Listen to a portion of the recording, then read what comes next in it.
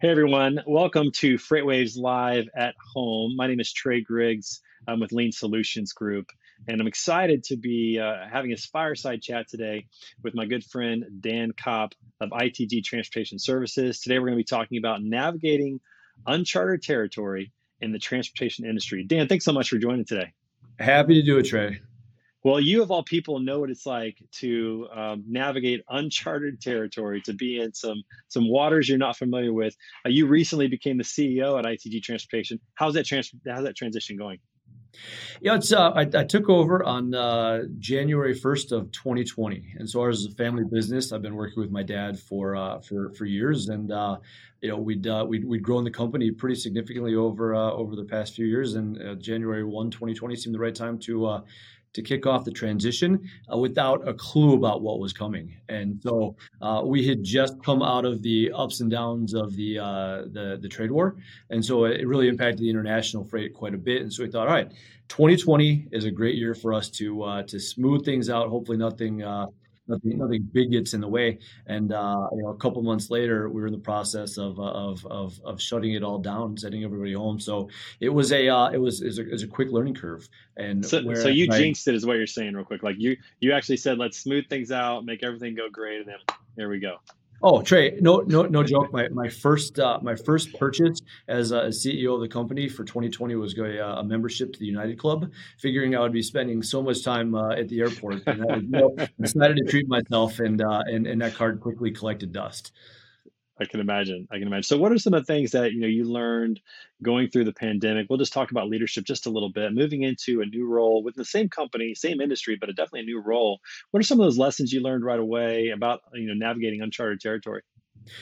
So for us, if we look at the core values of ITG, the first one is that we're a family business. I mean, not only family and ownership, but we want to make sure we treat our folks like family. We get together, we have great events, we have a good social time, we really get to know our employees, and that disappeared immediately. And so it was then learning to use technology to maintain personal relationships with the staff.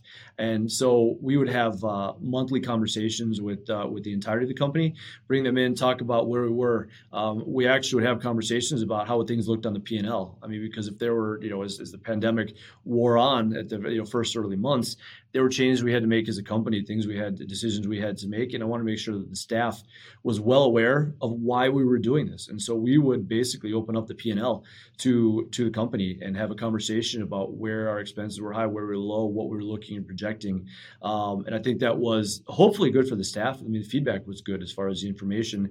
And then what we did was pivoted over to, rather than doing large company meetings, we do one-on-ones. And so I try to schedule 5 to 6 one-on-ones with staff. And so we've got a group of 130. And so I've almost made my way through the list of all of ITG just to check on people, find out what they need, how we can be helpful, how they're feeling. We have a tremendous HR department here at ITG who keeps an eye on folks. But to really sit down and know what they're experiencing has made a lot of difference in terms of the relationship with the staff and where we've gone this year. Had you ever opened up your P&L to your company, to your entire staff before? And was there kind of some nervous energy about doing that? There was. I mean, we're a private company, so we didn't necessarily have to do this, but I think that we wanted to get buy-in from the organization for the direction that we were going, and also to help decision-making process internally. So we would talk to the we'd say, it's challenging to make $1. You can see what it is at ITG we have to do to make $1, and what decisions impact that $1, right? If we take a loss, or if we find a carrier who's a little more expensive, or try to buy down, so there were a lot of things we put in place. It wasn't about, impressing upon them the P&L. It was just a function of the health of the organization, so they can see how we're doing and they can take ownership in the direction that we're going and see the ups and see the downs, and that the decisions that are coming down from management are based on numbers, not just based on, that there's some transparency in that process. So you opened up your P&L, which was probably a little nerve-wracking. You started doing more one-on-one meetings. You started using technology that you hadn't used before. I'm sure there were some other things that you'd done for the first time. What are some things that you did that are probably going to last, that you're going to continue long after? Maybe some silver linings of all of this that are making your company better? So I think that we have even prior to the pandemic, we were actually sort of well situated for this. We had as we grew quickly from 2013 to 2018, and we actually set up an environment so we could allow staff to work from home a couple days a week. And in fact, we would actually shut down all of our offices on Friday. So we called that the Friday Initiative. So people rotate in, rotate out, and then we shut it down. And so as offices are talking about what a return to normal looks like, and we already have that model already in place. So, hey, we've been very successful with people working remotely. We have our staff is accountable, and they're showing that they can handle significant volumes without being in the office. But I think that bringing them back is going to be important. And so I think it's looking at saying, okay, we've proven that we can do this without being together, and just bringing people back. Yeah, let me hold on. So your question was, what's going to stay from the pandemic? Correct. Yeah. Okay. Yeah. What are some new things that are kind of silver linings that are actually going to stick around? Yeah. Okay. So the silver lining is that we'll anticipate sticking around. One, I think we have a whole lot more communication as a group, formal communication. We'd get the team together, get opinions, do surveys, get feedback from the staff. One of the things that I always like to say during meetings is that if you don't tell me what's going on, I may never know, right? So whether it be personal or whether it be business, I'm a terrible mind reader in person. But I think I'm even worse remotely. And so the direct staff engagement, let's get their feedback, whether it be in small groups, whether it be one-on-one, whether it be surveys. And we've acted on a lot of that. And not everything we're going to be able to implement or move forward, but I think we've been able to really get feedback from the team that has helped us navigate in the past over the past year. And a lot of some of our best ideas have come from desk level operators, because they're the ones on the ground. Otherwise, we probably wouldn't have gotten that feedback if we didn't actually ask for it, because we're not in person. Yeah, so it sounds like obviously the uncharted waters of COVID-19 crisis, the pandemic, has caused companies like yours to do things differently. It sounds like there's a lot of really positives that came out of that. And I want to ask you about our industry in general now, transportation, and kind of move Sure. into that just a little bit, because that's where you live every day. You guys, really specialize in ocean cargo and drayage, and almost not the beginning of the supply chain, but pretty close to the beginning of the supply chain, especially when it comes to exports and imports Sure. and products being moved all across the world. So one question I want to ask you, and I want you to think about it for a little bit, and then I'm going to ask you a second question is, I want you to tell us in a minute, what are some of the biggest kind of shocks that you've experienced in this marketplace versus others? So think about that one for a minute while we talk about a little bit about what you see on the ocean cargo side, and the current state, ports that are being delayed. Obviously the Suez Canal issue happened, shelves being just trying to be replenished because they just got wiped out at the beginning, and the restocking that's going on. Talk a little bit about what you're seeing from your vantage point when it comes to ocean cargo and drayage in our industry. Sure. So to answer your first question, the biggest shock as I sit down and talk to our team is the number of times that they're all having to touch a file over the past couple of years, or over the past years. Because what we're seeing is, on the export side, changes in scheduling, earliest return dates are changing. You can't get appointments to get back into terminals. So what otherwise would be maybe you touch a file 4 or 5 times over the course of his life, they're jumping in, especially on the export side, 10, 15 times that they're actually having to do something because of schedule changes, or because of, freight's not available. There's no equipment. There's only a finite number of chassis on the planet, right? So you can bring in all the containers you want, but if there's not a chassis to put it on, that box is going to sit. And so what we found is that, even if our volumes were to stay exactly the same, the amount of work that's required for each file has grown significantly. And so compound that then with increasing volumes, our operators are doing a phenomenal job, but are having to just do significantly more work on files that otherwise would be fairly simple. And Do you then, think that's, let me touch on that for just a minute. Do you think that is more industry-wide or worldwide? Because it seems like all the things that we kind of took for granted, the things that just seem to flow really smoothly, aren't flowing as smoothly anymore. We've heard some of the investors like Warren Buffett and some of the others say the supply chain is an absolute mess right now. I mean, is that something that you think everybody in the industry is dealing with? And what's the best way to handle that when your process really gets, thrown upside down. So I think that I don't know that there's anybody I've talked to in the industry that said they're going through smooth sailing right now. I mean, whether it be driver shortages, whether it be increased rates, whether we spent a period of time where we were challenged by rates that we'd give it to customers when volumes were so low, right? And everybody's begging to get freight, so you quote this stuff pretty low, and then all of a sudden it comes in the middle of a surge, and so I got to try to honor the rate. I got to everybody's got challenges left and right, Trey, and so as we look at trying to navigate the process and the things we're doing, I think the one thing we need that we press upon our staff is honesty. I mean, you make sure you have to deliver the honest message to the customer about what's going on, why it's happening. Educate your customers, because if we can educate your customers about what's going on, they will also educate their customers. We're fortunate in that now there's more literature than ever about what's going on in the international supply chain. Whether it's plug for FreightWaves, but they've got great information that we've been able to share with customers. So it's almost a rarity when we can come across someone who's unaware of what's going on. It doesn't change the frustration, but I think if you can have, honestly educate your customers about what's going on, provide backup as to why, and then just be patient as they get feedback from their customers and, they educate all the way through the process. It simplifies it a little bit, but it's still a challenge for everyone everywhere. So Dan, you spend most of your time, your company, you guys spend most of your time in the ocean cargo and transit times across the seas, as well as drayage. What are some of the biggest challenges that you experience on a day-to-day basis being in that part of the supply chain? There are a lot of delays, Trey. I mean, as we talk to our carriers, we talk to our customers, we get notifications all the time, whether it's an inability for a carrier to get an appointment to go into a terminal to even get a container, or to return a loaded container, to return an empty. The backlogs are just crazy. I mean, we have just a couple of days ago, we had a carrier send us a picture of him waiting in line at the NS Landers in Chicago.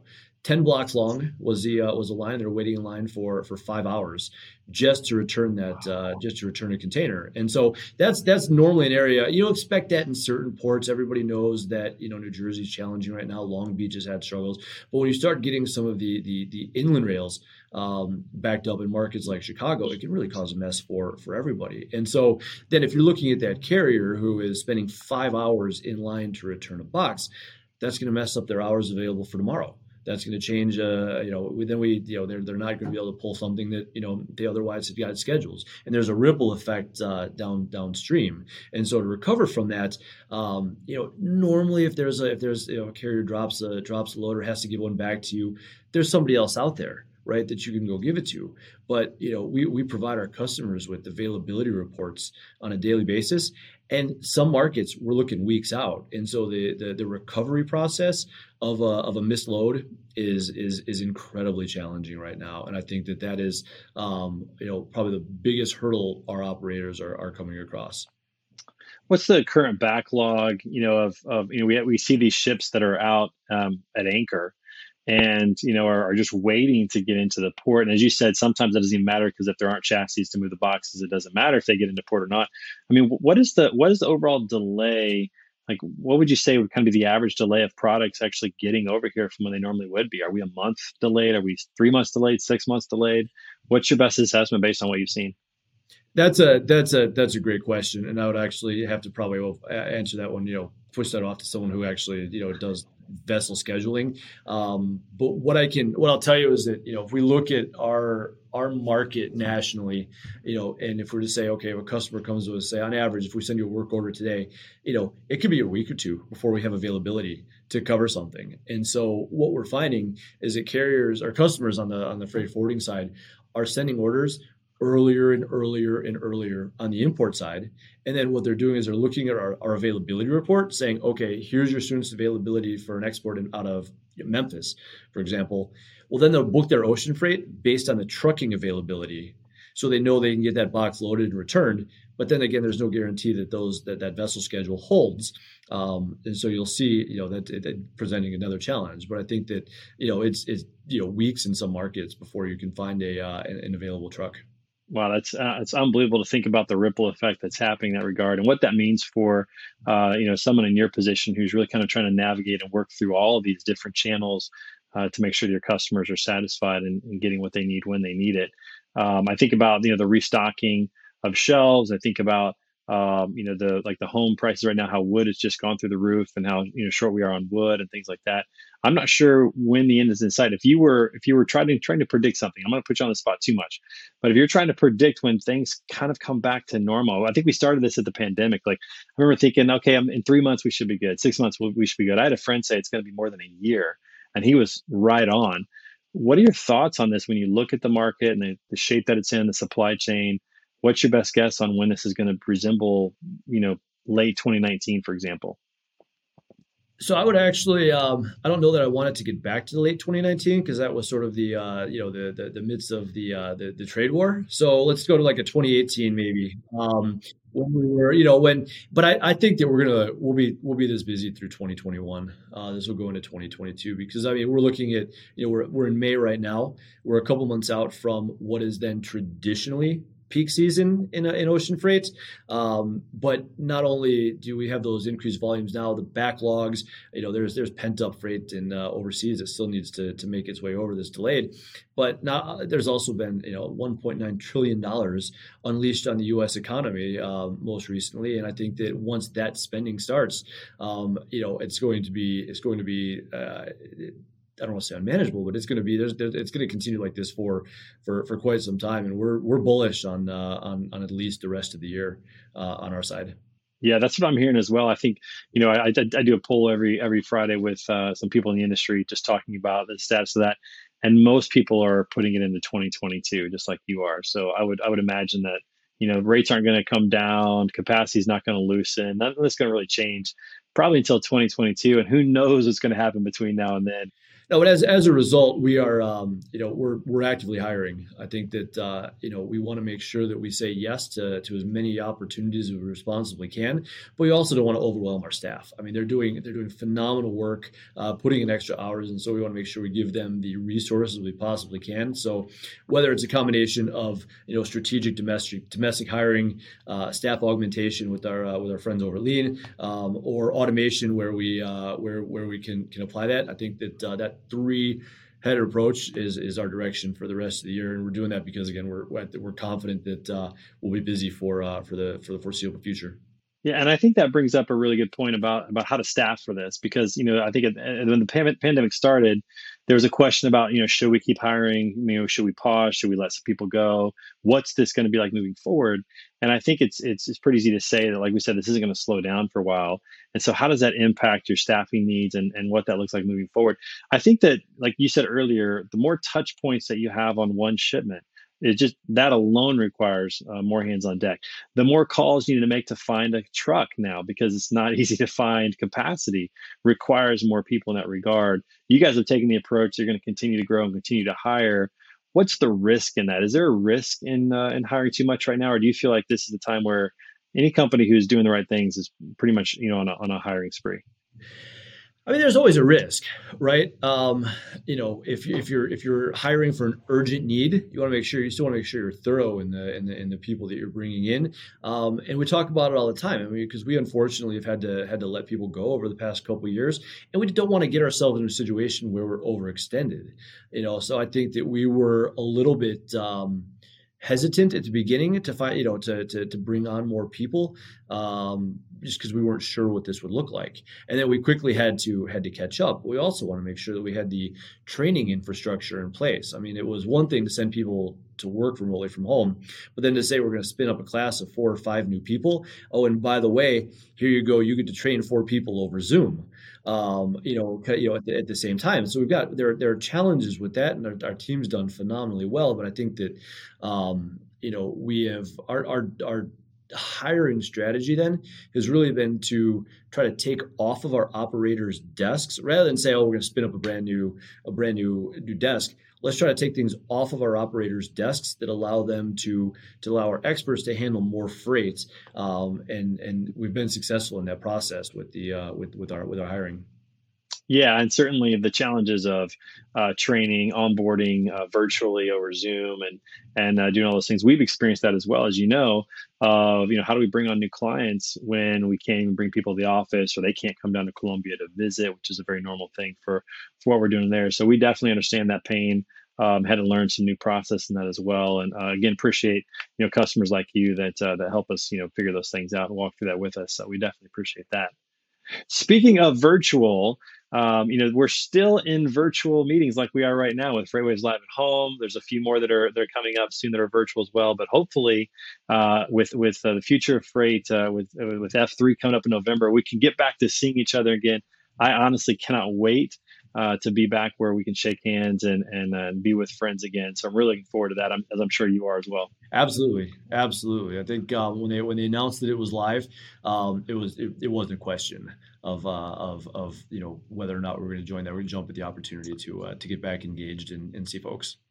Yeah, and I know that Craig's calling for like 12,000 of this thing, but I'm telling you, there's not that many hotel rooms in the area. So you better get your room quick. Make sure that you have a place to stay for this, because I imagine everybody who's been wanting to get together is going to be attending. It's going to be a great time. And I'm personally hoping for a band. I'm hoping for the F3 band, so we'll see what happens with that. But it's going to be a tremendous time together. But either way, excited to be with you, Dan, and to hear more about what you're doing. One last question for you. We didn't talk about the drayage side too much. Tell me some of the biggest impacts just on the drayage side, what you guys are doing to to mitigate some of those issues that you're experiencing on the drayage side of business.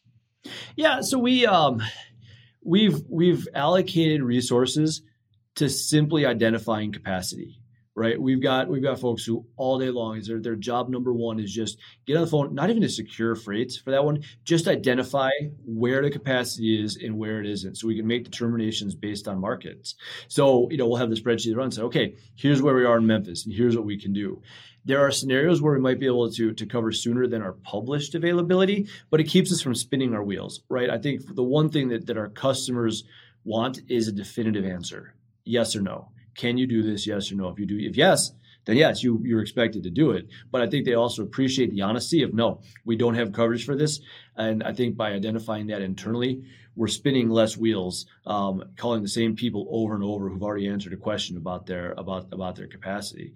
And so that was a big one. And then as well as we're working on integrations. Right. I mean, part of the biggest headache that our staff is identifying is just the emails back and forth. Right. And so if we can integrate with our carriers that we're working with, we can integrate with customers and then manage by exception. It's not perfect, but that is something that we've really worked hard to spin up in the past even a couple of years with tremendous success. And I think that's the future of where we're going to be going. How much have you added to your staff percent-wise on that, just dedicated to carrier relationships, carrier capacity, and sourcing capacity? What's that change been? So we've added, I'd say, 2 or 3 people whose pure responsibility is to find capacity in the market, and we're trying to find even more creative ways to get in touch with our carriers, right? I mean, they're insanely busy. Their job is to move the containers, not to answer our perpetual emails to tell us when the availability is. So we want to be creative, whether it be here's a survey, click this button, take this phone call, whatever it is. We're finding that per carrier, and so whether it's a combination of resources and creativity, we've been able to get a decent handle on capacity in the market. Well, I'm sure that's only going to become more challenging over the next probably 6 to 8 months. But it sounds like you've got a good plan of attack to handle that. And really appreciate you being on today with us for this fireside chat at FreightWaves Live at Home, Dan. So thank you so much for your time. And for everyone else out there, stay tuned for more great fireside chats and great content at FreightWaves Live at Home. Hey, thanks a lot, Trey.